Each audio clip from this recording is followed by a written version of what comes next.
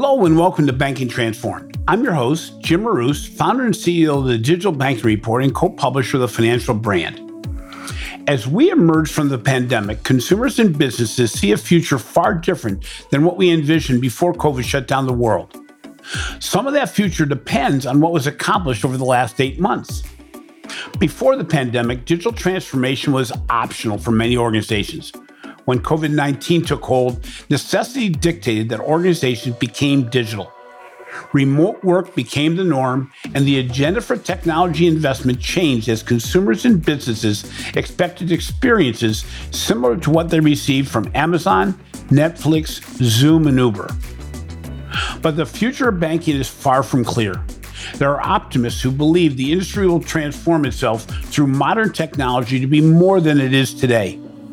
There are also pessimists who believe traditional banking is dead. The reality is probably somewhere in between. We are fortunate to be joined today by Theo Priestley, globally recognized futurist and international speaker, author, and authority on the future of business, technology, and society. He is also working on a collaborative book entitled The Future Starts Now, where futurists from around the world share their diverse thoughts on a world post-pandemic. Welcome to the show, Theo. So, as a futurist, I am sure you have many people come up to you to ask, did you ever see a year like this coming in your crystal ball? Well, obviously, while something like this may have been discussed over a cocktail or so, the last half year caught all this by surprise. It also dramatically changed all the dynamics around people, technology, social norms, and the rules of business in all industries. What are the most significant changes you've seen since the beginning of the pandemic, and how are businesses and consumers adjusting to these changes from your perspective? One, I must be like one of the world's worst futurists because I just didn't see this coming, for a start. And I left a particular role to do full-time speaking at the end of February, and then literally in the first 2 weeks in March, everything got cancelled. So yeah, as a futurist, I suck. Well, I know that one, yeah. It's been really interesting watching this transition and this pandemic happen and people reacting to it. So what I've noticed is that the pandemic has been a massive accelerant for businesses. And it's also exposed a lot of dead wood as well at the same time. So I think we have been, plodding along a lot of the time, filling time up with projects to make ourselves look busy, planning those projects in large amounts of time and filling it up with lots of activities because we didn't really have a deadline to meet as such. Now the pandemic came along and says, well, actually, you really do have a deadline now, because if you don't change in the next few months, there's not going to be a business for you at the end. So the pandemic has almost given this firm stake in the ground and says, you've got to change by this date. When we emerge, you have to change. Otherwise, that's you. So all of a sudden, we've seen all this activity around businesses having to change and having to change quickly. And as a result, it's almost taken people by surprise in the sense that, do you know what? We can do change rather quickly. It didn't need to take 2 to 3 years. You could do it in the space of months. What were we doing all this time? And then from the dead wood perspective, I think it's exposed a lot of business models as being extremely weak, as having a foundation on very shaky or shifting sands. It's exposed the economy in that a lot of the economy has been built on just purely service-driven activities and nothing that has been value add or that had a means of production. So anything that relied on a flow of money where people were commuting, for example, the Pret is the great example, I guess. All these coffee shops that are hurting and have closed down relied on the flow of money coming into that particular area because people commuted. Now, all of that has changed. You have corporate headquarters closing down, large corporations saying people can work from home forever now if they choose to. That completely changes the flow of money dynamic, where services are going to have to be located. It's completely killed some businesses. So companies that were built around servicing headquarters, like cleaners and plant people and all that kind of sort of thing, and little vans that came around with the sandwiches, where are they now? They're gone. It's been a bit of a massive wake-up call for a lot of sectors. And then from a personal point of view, we're all struggling to manage A lot of people are freelance and they work from home anyway. So to them, it's just nothing new. But for a lot of office-based people who are now thrust into an environment that they're not used to, they're having to really adapt to this change. It's interesting, too, because the whole dynamic of what the future is going to be has changed so much. The definitions have changed. So while people talked about digital transformation, it's not like they were really doing it. I talk about the fact that banking especially was faking digital. So putting something on the app, they thought that was digital, when all of a sudden they realized that consumers are comparing the opening of an account that takes 5 to 10 minutes to the ability to get a loan from a fintech firm that takes 35 seconds. And the whole dynamic of what that digital means and how somebody moves along that digital transformation process. As you said, everything was sped up quite a bit. Which of the changes that you discussed do you expect to be long-term disruptions as opposed to short-term adjustments that may not continue going forward? So the long-term effects, I think, are the remote and flexible working environment will stay with us. I read a couple of surveys, although they were vendor-based, one that basically alluded to 90% of the office-based workforce never want to be in a physical office ever again, full-time. And anything between 20 to 40% of corporate headquarters may close. The businesses don't see the need for a corporate headquarters. So there's got to be massive shift in that sense. And it was funny because I was supposed to talk about the future of work at a conference in March, which got delayed till October. And my slides have completely changed. What I thought was the future of work back in March is completely different now because of what's going on. I don't see short-term effects here. I was thinking about this the other day. We have annual flu shots. And flu is something that we've never eradicated. And I think in history, we've only ever eradicated like 2 diseases, smallpox being one of them. I think coronavirus and COVID is going to be around with us like the flu, and we will have annual flu shots, and we will just have to live with the fact that this is far more virulent or far more dangerous and disruptive than the flu is because of how we're having to physically change our habits. So I don't see short-term effects out of this. I see very sort of long-term ramifications in terms of how we work, how we live. That's interesting because if I asked that question 3 months ago, I think that we would think that there were certain aspects of this that would be a short-term aspect. And I agree with you that what I thought was short-term now looks more permanent. I get more and more concerned about government stimulus packages that are faking that people are at work. So in the United States, our unemployment rate is, I believe, nowhere near what the reality is because we keep on giving small businesses money. They want to keep their employees employed, even though their businesses may not even be open. And that transfer of money looks great until that people say, we can't do this forever, or maybe we can.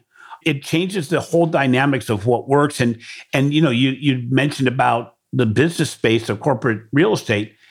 Our center cities are going to transform, not just from the fact that there's going to be less activity, but you have the high rent districts and the low rent districts in big cities. And a lot of people are saying, you know what, I may move back home in the United States would be to the Midwest instead of Los Angeles and San Francisco and New York City and still do my job remotely. And now some of those companies have to say, do we really want to pay you that spiff you got for being in a high rent district? I mean, the trickle down effect of what's going on, we haven't seen. And, I talk about the fact that in June, we would have thought that by now we'd be back to normal, whatever normal is. And I think there's more people that believe that next March, a year from when it started, we're going to look more like we do today than whatever that next new normal is. You're currently working on a book, which is actually a collaboration of insights from futurists and leaders around the world. The contributors discuss some of the geopolitical and social economic impacts that they believe are occurring and how it's impacting how we work and how we live our daily lives. Are people and businesses really embracing the potential of the moment we're in? A lot of people are focused on the negative. I believe, and I think you believe, that it's really a transformational moment to change everything in your life for a positive way. Do you agree? I mean, do you see that businesses and people are starting to view it as that? For businesses and for people who are, I guess, in a privileged position, it's a a land of opportunity in a sense. We have been given this opportunity to change how we live, change our habits, change our business practices as well. And like I said, at the start, I think for those who don't take this as an opportunity to adapt and change, something bad, and there will be negative impacts for them. I think those who can change will certainly see some positivity. So, there's positivity around the perception of their business being strong and has survived this. There's the positivity of forging new relationships where there were none before. So one of the things that I've discussed previously in podcasts and things is if your business is strong enough to emerge from this and you had partners, supply chain partners and so forth, are those partners in countries that you now want to deal with because they were set up the right way to deal with the pandemic? So the UK is a great example. If I'm in South Korea and I have a supply chain partner in the UK, would I want to keep that partnership because of the way that the government and the way that the people and the way that the country in general has actually managed its way through this pandemic? Would I want to be associated with, or would I see that business relationship as a strong one compared to somewhere in New Zealand where they were able to manage this pandemic? They were able to react in the right way, keep the lights on, keep businesses going, etc. So you might find business attitudes moving towards countries who dealt with this in the right way, supported their workers, kept the lights on, kept business and the economy going and the impact down, versus the ones who really mismanaged their way through this and bumbled their way and made a lot of bad decisions. Without naming names. Of course, yeah. This is a great opportunity to review everything around your life, whether it's business or personal. Lots of the things that we take for granted now, do we really need them around us? I've got a car that's sitting outside. It's foreign. I mean, it's 15 years old, 150,000 miles on the clock. I don't care. I mean, I had the plants in it yesterday from the garden centre, and it's just covered in leaves. But it sits outside because I'm not doing as much travel as I used to. Do I need that anymore? And you start to question things when you're in this situation. Getting into the banking world, which you're familiar with, we've talked about the fact that a lot of banks had to move to digital. To open accounts, if nothing else, that they could no longer just fake it. But we find that the consumer has actually grown in their expectations of what they expect their life partners to be as far as businesses. And they're being impacted by so many outside organizations that even when the banks have improved their digital performance, they're even rating themselves lower than they did last year on digital maturity. What is your perspective on what I'll call the digital performance gap in banking right now? This is a really interesting one. When you boil down what banking is, especially from a consumer point of view, it's very transactional. In the background, I've got my app, I've got to use Google Pay, for example. I've still got my cards, which I rarely use now because of the pandemic. I've just completely put it all in. So there's another shift in habit there. But banking to me it's always been a transactional nature. It's always been something that was fairly invisible. It was never really intrusive until you had to pay fees for something. Or you needed a loan, in which case, nowadays your bank is probably one of the last people that you go to for a loan because you can get it from other places. There's a massive gap and there's a massive opportunity here, I see, because even open banking, for example, you go out in the street and people are like, I don't have a clue what you're talking about. Open banking, what? I already have a bank and it's open. There you go. But open banking is an interesting one because I really don't think that we pushed the possibilities of what you could do with open banking. All we got was a set of aggregator apps that basically allowed you to suck in all your financial data from other banks and have it all in one place. And then some made some loose recommendations about your lifestyle and your money and so forth. But there is so much value add that a bank could do by partnering up with other organizations that are not financial. So your utilities companies, your, funeral parlors and all this kind of sort of thing, where your financial information and your lifestyle can affect the other services that you have around it. And your bank obviously could act as a facilitator to find you the right deal. Why do I need to go to like confused.com to find, or Money Saving Expert to find different deals and things when I deal with the bank all the time? And it has, the bank is where all my financial information sits. And they're the ones who should be analyzing and recommending better services to me. But instead, they remain in the background. It remains just a transactional layer, and they don't offer me any financial advice in that sense on a daily basis that's really meaningful for me. And, to change my habit for the better and almost step up to the financial literacy side as well. So although there's the performance gap in terms of digital transformation, there's also the opportunity gap for financial literacy, which I think banks have completely ignored. And so there are benefit for the consumer to be more literate, to a degree at least. I mean, they already are aware of fees and everything else that goes wrong in the banking world, but to make them more astute as to how to use their services is a benefit. And it can be delivered digitally. You talk about open banking, and I've had interviews with Emirates NBD that has a platform for the mid-aged consumer that have brought in gaming and music and entertainment and discounts and all these other things to a major brand new digital platform. And CaixaBank has something for actually the very young pre-banking public that they build all these other elements, and the financial model is actually around the third parties bearing the load of the financial burden of the accounts. But they have 2 or 3 million consumers that are already on the platform, of which maybe 1 million do banking, but they're going to follow them through their lives here. And it's going to be like one of those apps you're into every day, and the habits there. And again, financial literacy, the embedded banking, and make it so it's very easy. And by the way, if you want to buy something on these platforms, you're going to be using the banking services. It's interesting because as we look at all these elements, it takes data and the application data. I kid about the fact that banks have always had the data, and they've always had amazing reports. They could tell me more about me than I know, but they don't do a really good job of showing me that they know these things. So when we look at augmented reality and we look at robotics and all this, we see that this will probably replace or make the automation of a lot of routine tasks while combining humans and AI to open the door for more efficiency and improve customer experiences. What do you see as the future of AR, VR, MR, robotics in the new world order and in banking? This week, Apple announced some new gear. iPhone 12, I think it is now, and the iPhone 12 Pro. Putting aside all jokes about the lack of innovation, real innovation, because it's all very incremental. The really interesting thing that came out of that I took away from that was that the iPhone 12 Pro has a 3D photogram, LiDAR.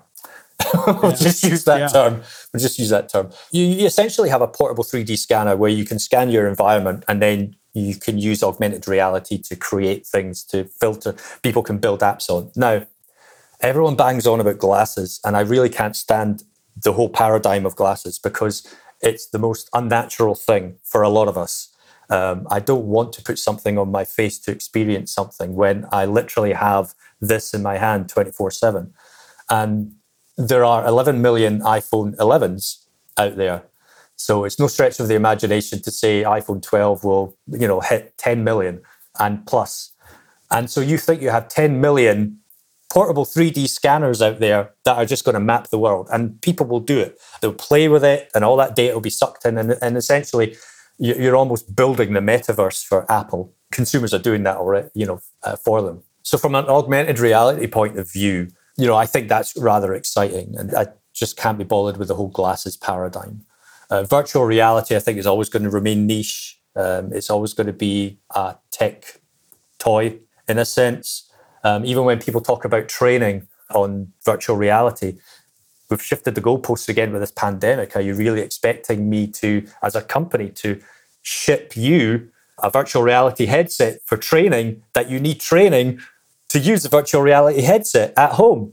It's not going to happen. So that whole paradigm is dead in itself. And so VR, and again, to experience virtual worlds, you don't need VR because you don't need a helmet to experience Fortnite, and they're running concerts and things like that. So all you need is a browser.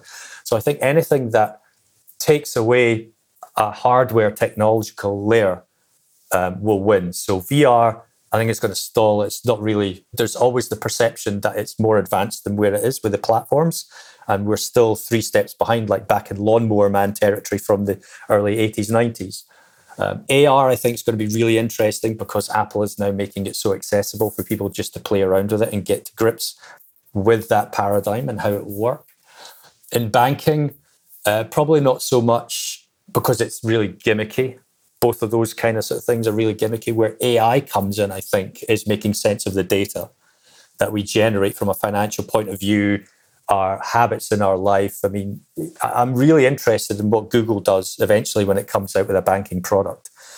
Because, I mean, I'm an Android person and it knows everything about me, knows where I walk because it tracks me on Google Maps, etc., knows where I shop because I use Google Pay. And so I'm really interested to see what it makes use of all that information in terms of making suggestions, in terms of saying, oh, you don't need to buy coffee today because you bought 3 cups already, so maybe go easy and buy a bottle of water instead. I want intelligent decisions and intelligent recommendations to come out of this. And this is where I think banks, again, can step up. With the whole open banking initiative, instead of just creating another Me Too app that's an aggregator that everyone else has done, start giving me real intelligent sort of recommendations and decisions and things like that. I don't want to know about a holiday because, frankly, nobody's going to go on holiday anymore. So I don't want to see these kind of recommendations. I wanted to know, in context, what's going on in the world and then relay that to me according to my financial information and how I spend and what I've been doing in the last 3 months, for example, just in general, and give me those hints and give me those tips. And again, banking doesn't need to be that thing in the background. It can be something that actually steps forward. Do you see that happening? I mean, you mentioned Google. We know about Apple. We know about Facebook and, these other platforms. They have all this additional information. Your bank will not be able to process in our lifetime, I don't think, recommendations based on where you are, because that layer of information may be owned by Google and Apple, for instance, and by these other platforms. And my concern is, the more that organizations give away their data platform and their intelligence platform, these banks that are partnering with Google, you go, okay, I get it. It may get you more customers, but you're not getting relationships. That intelligence layer may be owned by somebody else. And, banks may still get the digital identity platform. They may be the owners of that overall digital identity, but they're going to be getting the information from other organizations. They're not going to be processing all themselves. It's going to be interesting because it changed everything. And when you look at AI, when you look at robotics and what goes on in a financial institution, this is obviously not all good news. This is changing the future of work, as we discussed a little bit earlier. What do you think is going to happen as we look at the future work and the number of employees we need to process X? Isn't this a relatively disruptive thing with not only how organizations work, but who the people are that are going to work in these organizations, but also how governments respond? Because the future of employment may change dramatically. You're going to experience a lot of high degree of automation now. I remember, and I quote this one quite a lot, Lemonade, for example, when they released the sort of bit of news, which was a nice bit of PR spin, but processing a claim in 3 seconds, from start to finish. And that obviously blurs the lines of what it means to have a front, a middle, and a back office, because essentially you've got this abstracted AI layer making decisions up to certain service levels and financial limits where you don't need people at all. And in this case, obviously, it was an underwriting decision. It was a small item. But the guy who made the claim obviously received, from the time he put the details in the app and pressed send, it took 3 seconds for the algorithm to come back and say, yeah, claim approved, the money's going to be in your bank at the end of the week.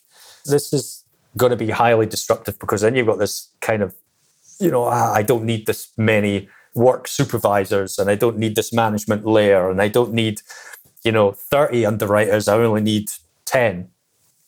And they deal with the high value cases and the ones that require a bit more thought. And that's the theory, I guess.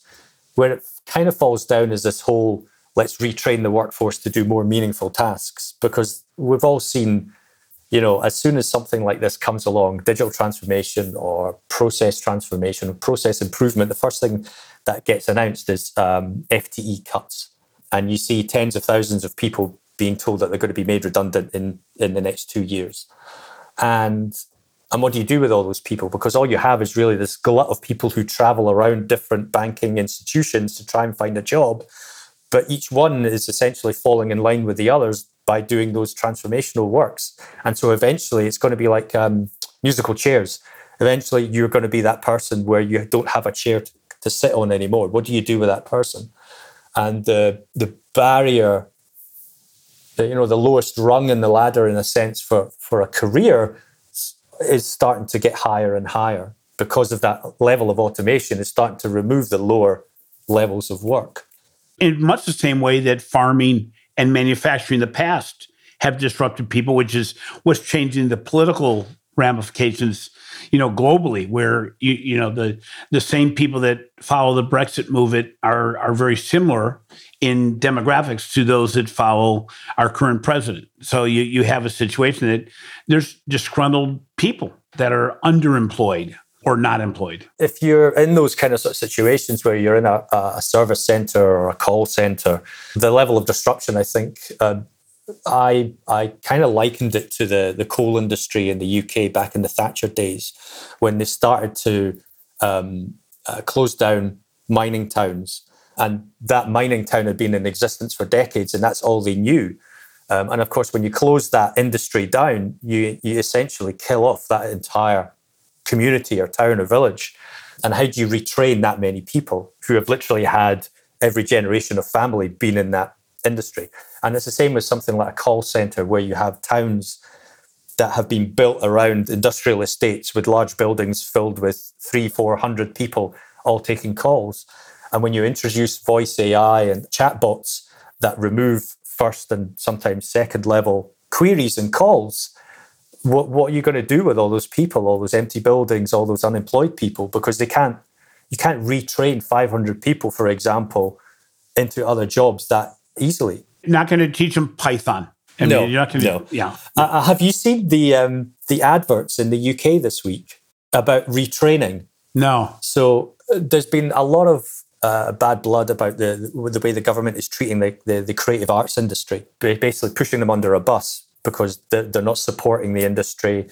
They're not getting the right levels of support, financial support to keep the lights on. Cinemas are closing, theatres are closing, that kind of thing.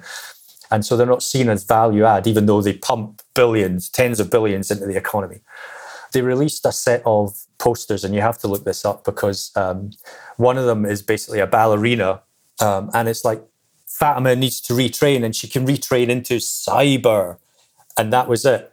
Who needs arts when you can do cyber?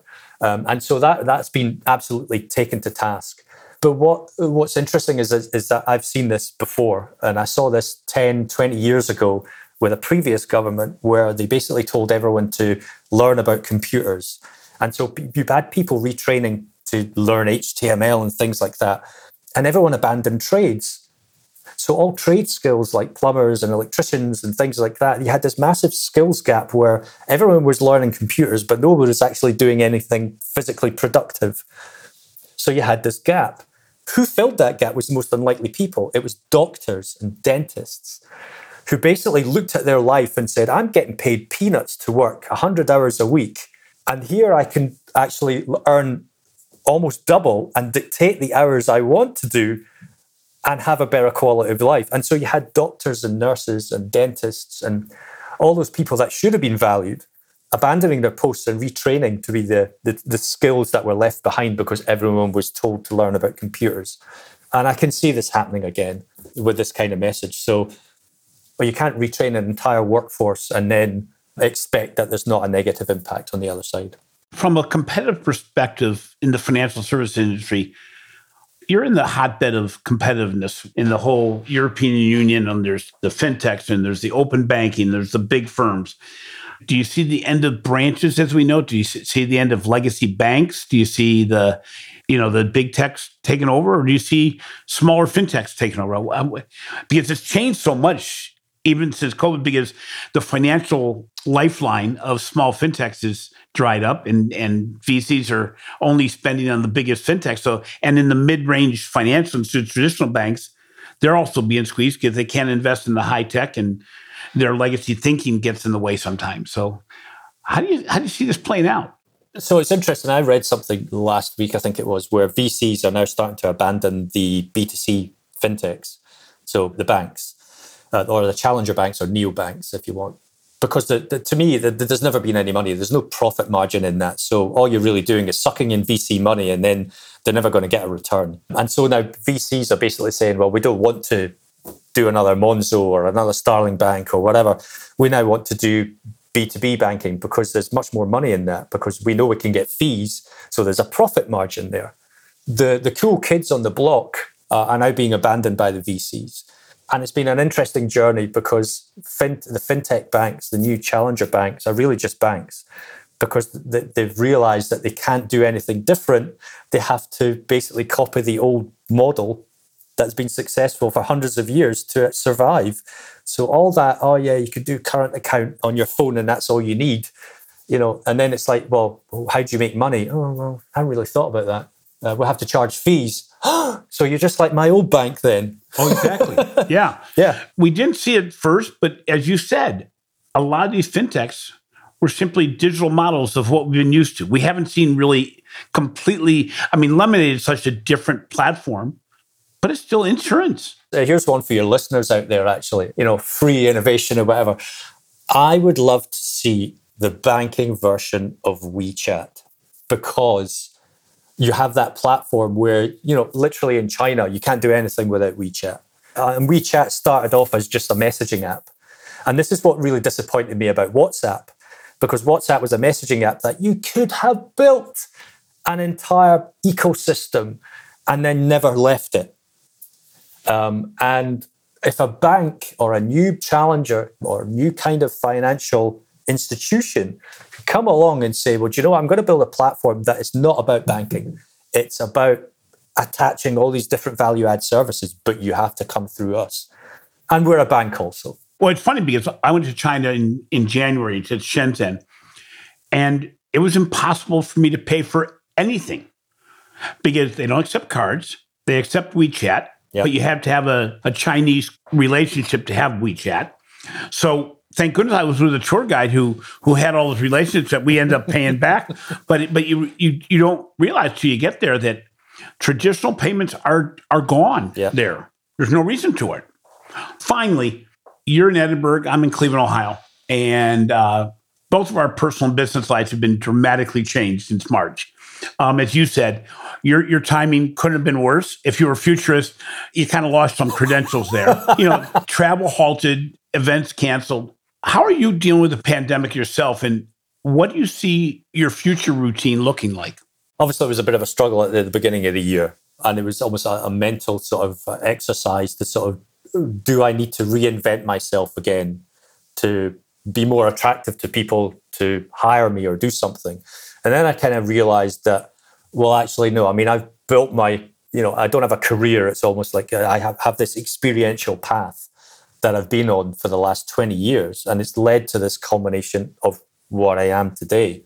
And I actually quite like what I am today. So it's a case of, if people wanted to engage with me, they had to understand that I just didn't fit into their model or a model or a box that they wanted. So that's been quite an interesting journey in terms of discovery and affirmation as to who I am, and to be comfortable with that. And obviously having all that time to reflect has made me realize that I am actually quite comfortable in what I am today. It would be great if everyone could have that kind of introspection, I think, and not have to panic and think I need to remake myself to fit where I need to be. I think people need to realize that we all have skills and experience, and we should value that. Yes, we all suffer from imposter syndrome and things like that an awful lot. But I think once we put a value on our experience, then we're able to drive forward a little bit better. And I think that's missing for some people. It gives you the ability also to realize that you can't define where you'd be heading towards when you don't know if that position is going to be there in the future. So, the introspection and the frustrating part is we both are exposed to a lot of people that are waiting for that big answer, and they're not going to do anything until you get there. Well, the pressure you were put under, the pressure I was put under, made it so that we transformed on the fly without really knowing if what we were heading toward was really a destination or simply a stopping spot, or if you're even going the right direction at all. Yeah.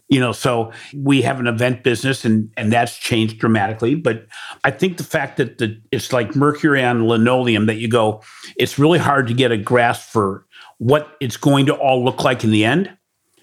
For those who continually say, I'm going to go to where that is, but I'm also going to take a lot of time figuring out what do I need as a basis and what am I not willing to give up on? It's more like the family and everything else.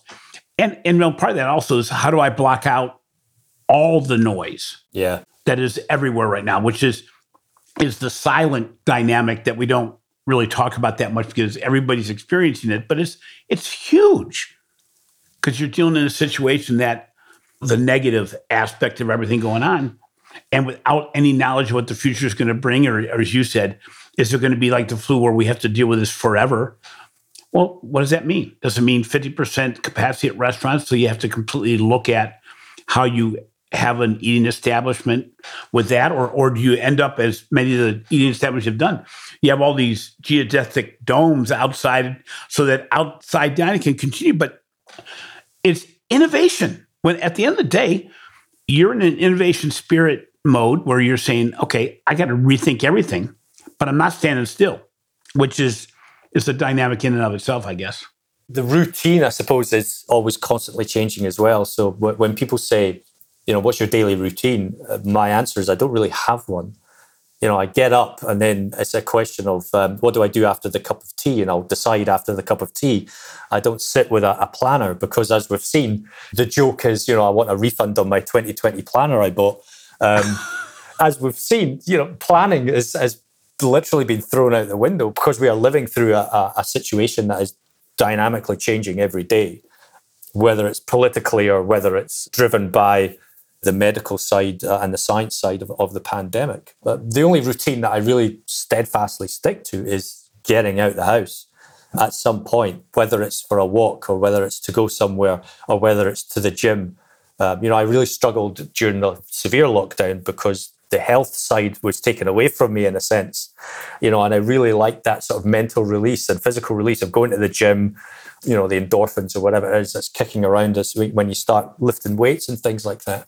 That for me was a bit of a challenge. It's back, thankfully, but it was interesting to see how a physical activity could affect you mentally as well when it's been withdrawn.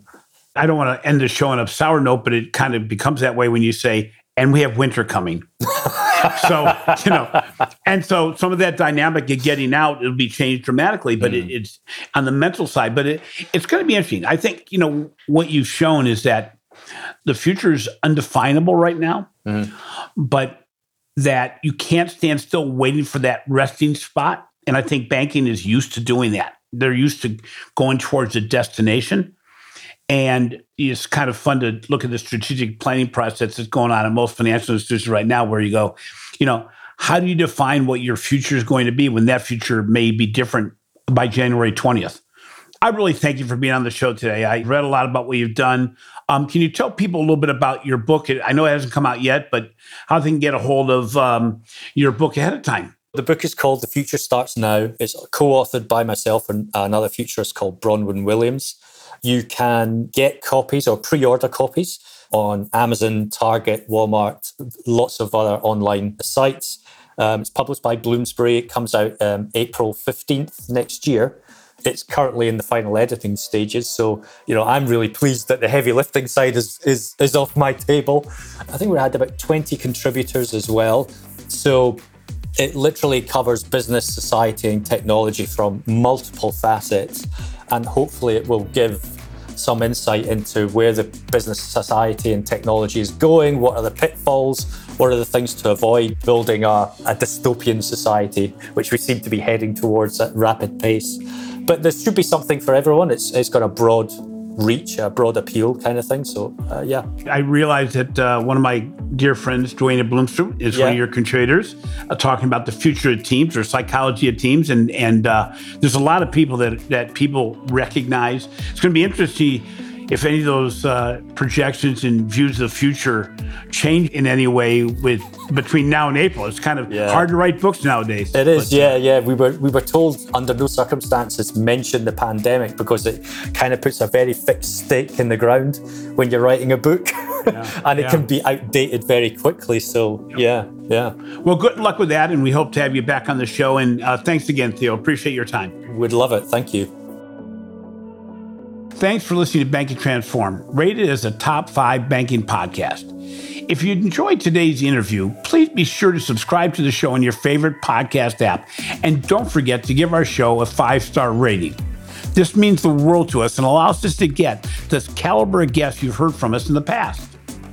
Also, be sure to catch my recent articles in the Financial Brand and check out the research we're doing on digital transformation, retail banking innovation, the digital customer experience, and financial marketing for the Digital Banking Report. This has been a production of Evergreen Podcast. A special thank you to our producer, Leah Longbreak, and audio engineer, Sean Rule Hoffman. I'm your host, Jim Marous. Until next time, have a great week.